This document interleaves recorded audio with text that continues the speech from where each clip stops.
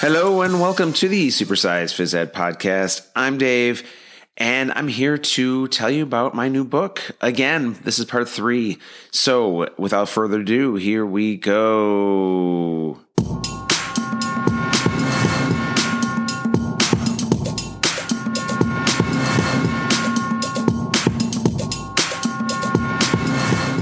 Welcome, everyone. I'm so glad you're back with me today.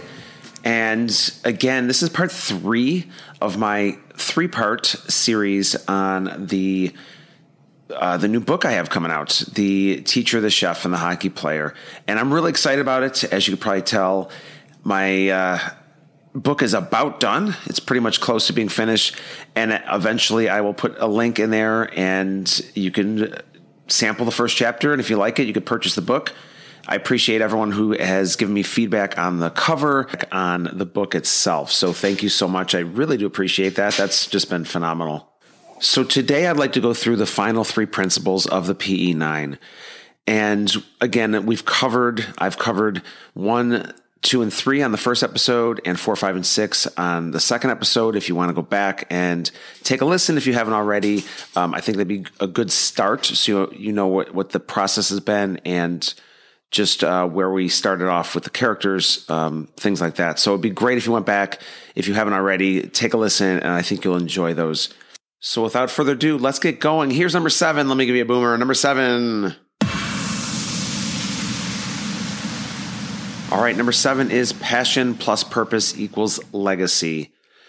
So in the book, the hockey player, his dad, talks about this lesson right here, this principle. Again, it is passion plus purpose equals legacy.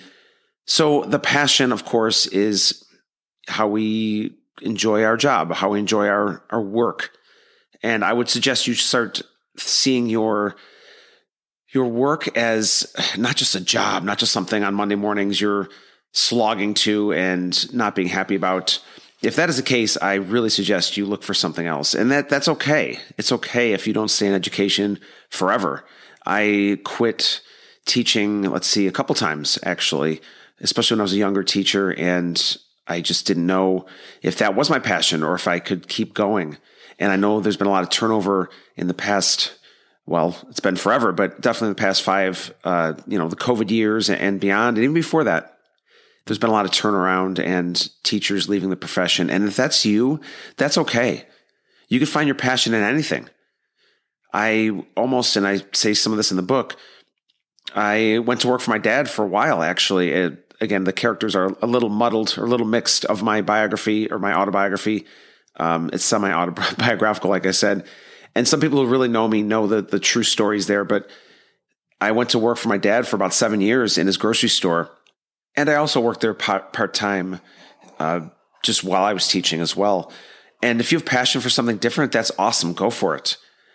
But find your passion in whatever career, whatever job you have.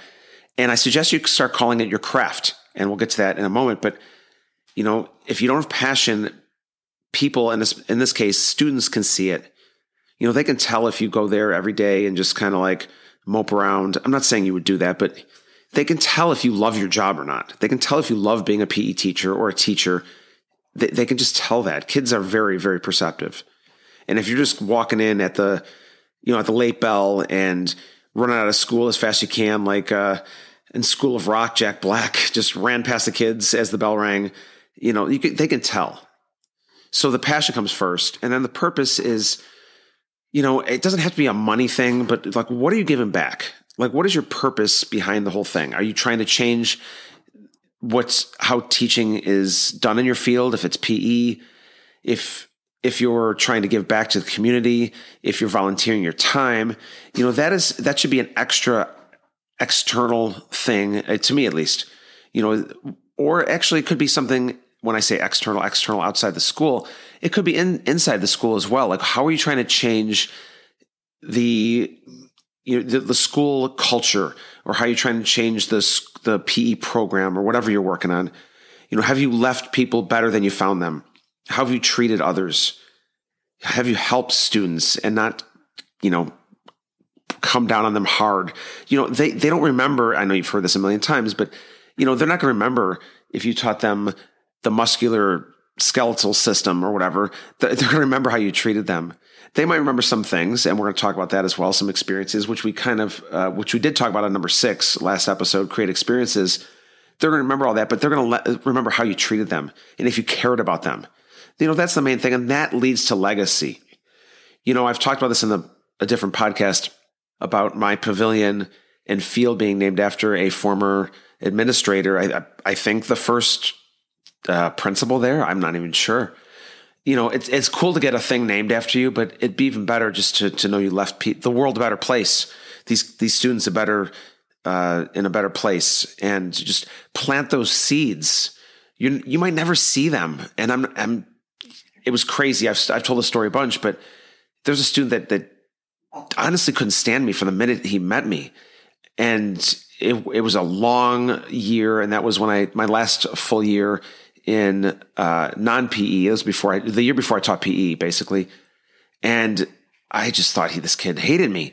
And a couple of years ago, he wrote me privately on Facebook and said, just thanked me for everything. And, he's going to fire school and, all this stuff. I'm like, oh my goodness, I thought you hated me. But if you plant the right seeds and you treat students in a positive way, that will bring about the third part, which is legacy. I still have students from my old school saying, oh, please come back. We miss you so much. And I don't want that school to be left in a different place than I left. But I love the fact that they miss me and they want to know where I'm at and when I come back and all this stuff. But, that's number 7. That's the passion and purpose equals legacy. And hopefully you take that really to heart because I love that one. So that's number 7. All right, so number 8 is see your work as art. Now, just like I said in the last number 7, if you just see your work as work and as a job, I know it's just a mental thing, just calling it something different, but it matters. I love the Buffalo Bills. Most of you know, if you've followed me for a little bit, love the Buffalo Bills. And Stefon Diggs, I love the fact that he calls and he's the receiver, the go-to receiver there, one of the best receivers in the NFL. He's always talking about perfecting his craft. And he doesn't say, I'm trying to get better at being a wide receiver in the NFL. I'm trying to get better at my job. He says, I'm trying to perfect my craft. And I don't know, there's something about that just makes me love that even more and really resonate with him even more about calling his job his craft. Now, I'm not going to go into these big details of what everything is, but one of my favorite stories about the Salvador Mundi, and again, some of this is in the book. This is about a lost Leonardo da Vinci painting, and it's sold for a record like $750 million a few years ago, and it's amazing. It's a one of a kind. It was his art. It was his craft. The Sistine Chapel from Michelangelo. I've always wanted to go there, but that's something that's a one of a kind. You're never going to see that again. The Honus Wagner baseball card, that's one of the gold prize standards of baseball, like having that card. There's only a few left in the world. At one point, Wayne Gretzky owned it, actually, or one of them. To me, that inspires me to create my own art in PE. I know that sounds a little out there, but I really feel it like if you think of your work as art, as a craft, you will start to see it in a new light. One of my favorite books, and it's a series of about three books, is Steal Like an Artist by Austin Kleon. And he basically says, if you just steal from somebody, you're plagiarizing. If you steal from a lot of people, you become like authentic and original. And that's what I talk about in the book is, and I hate using the word steal is a little misleading, but, learn from others, take a lot of stuff from other people in your field, and then go beyond that. One of the stories I share in the book is about Shaun White. And he just retired, but I love watching Shaun White. And I'm not going to go through his whole biography here, but in his final run in the Olympics, or his final Olympics, just last year, he came fourth. I mean, so he still did really good, but by this time I hate to say it, but he was like an old man in his field. He's like 30 something, but there's kids that took what he did. He was a trailblazer. He definitely changed the game. But they went beyond what he did. And what really stuck with me, just what really got me during the Olympics last winter, was that the commentators, and I can't remember who it was, but one of them was a former snowboarder. And he said, what he did in the last few Olympics was amazing, but it wouldn't have even medaled in 2022. Like, these kids, the younger generation, took what he did and went beyond and just made these amazing, just whatever, incredible, stunts and runs down the half pipe that he wouldn't even medaled. I mean, it's just crazy. If you took his run from, like, let's say 2012 2010, and I mean, that was just incredible. And you transpose that into 2022, it wouldn't even medaled. And that just really got me. Like, you just have to keep pushing your work, pushing your craft, as again, I call it, into a new dimension so that you can go beyond what other people have done before. So think about that. How can you take what you've done and go beyond that? I'd say one of the ways is to take your passions, your hobbies, and your knowledge and try to inspire your students. Try to create a masterpiece. I always say, and it just, if you've followed me for a while, I talk about my Tchoukball tournament, which I plan on starting again this year at my current school.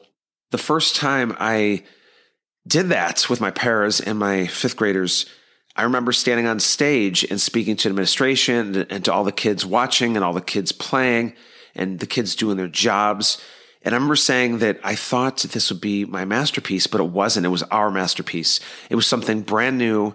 It was something the fifth graders, along with everybody else, came up with. So it wasn't just mine. It was everybody's. But that's the kind of thing I want to create every year. I want to do something new and exciting, or even old and exciting, and bring it back for my new school so they can see what it's like.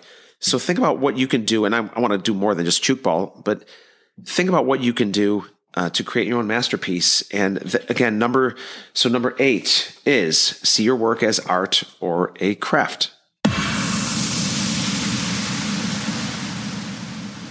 All right, so number 9, it might be my favorite one because I think it encompasses all the other 8, is pursue excellence, or my other subtitle of that is put the playbook on the plane.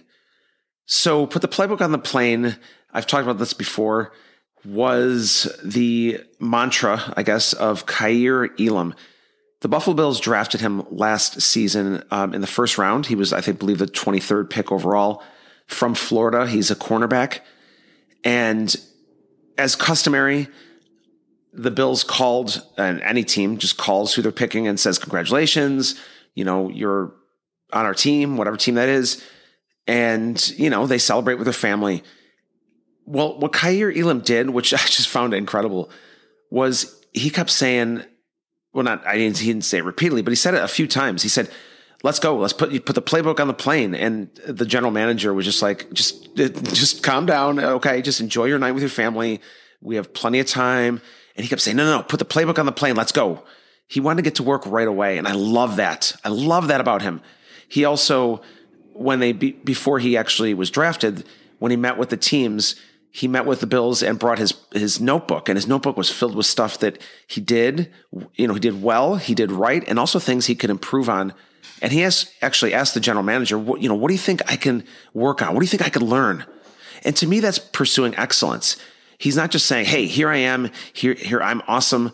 Basically, not that he would say that, but here's what I'm so good at. He said, here's what I'm really good at. What do you think I can work on? And at that point, he wasn't a Buffalo Bill. He was just interviewing with teams. So that was amazing. So to me, that means for us, at least as educators, as physical educators, that means we need to walk the walk. We need to show that we're eating healthy. We're drinking water. We're putting in the work with the students. Maybe go for a quick jog around the track, with them, or walk around with them, or, getting to know them better. Study concepts, put in the study time as well. Know what you're teaching. Don't just walk in and roll out the ball and say, let's go. I see that a lot I've said this before on Facebook and Twitter and stuff. Someone will put a cool game out there. And by the way, there's a lot of cool games. And I've, stolen from a lot of people and learned from a lot of people, stolen, quote unquote. But some of you people are saying on Twitter, or they said on Twitter, like, hey, let's play a game tomorrow. Well, what was your plan going into tomorrow before you saw this on Twitter? Like, what was your plan? Be ready to go. Pursue excellence. Like I said, all principles come back to this. All principles of the first 8. Put the work in. Make sure the pairs know what they're doing. Make sure everybody knows what they're doing. Make sure you know what you're doing when you go to school in the morning. And make sure the students know what's expected of them. So that is number 9, pursue excellence or put the playbook on the plane. And now it is time for your cowbell tip of the day.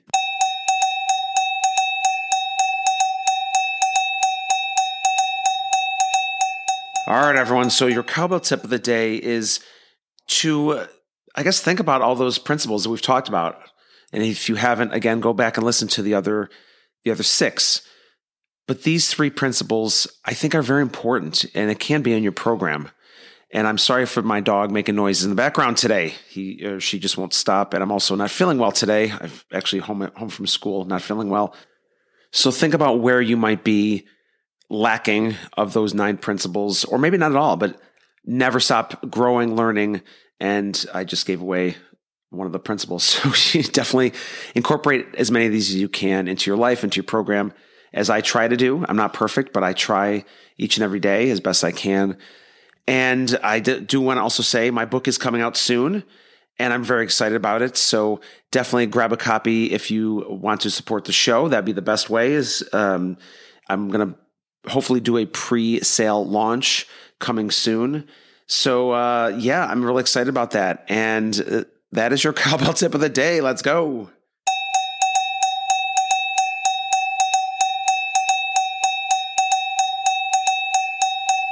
Thank you, everyone, for tuning in. I really do appreciate it. You guys and girls from PE Nation are awesome. I see you out there, and I appreciate everything you've done to listen and support this show. So take care, PE Nation, and let's keep pushing our profession forward.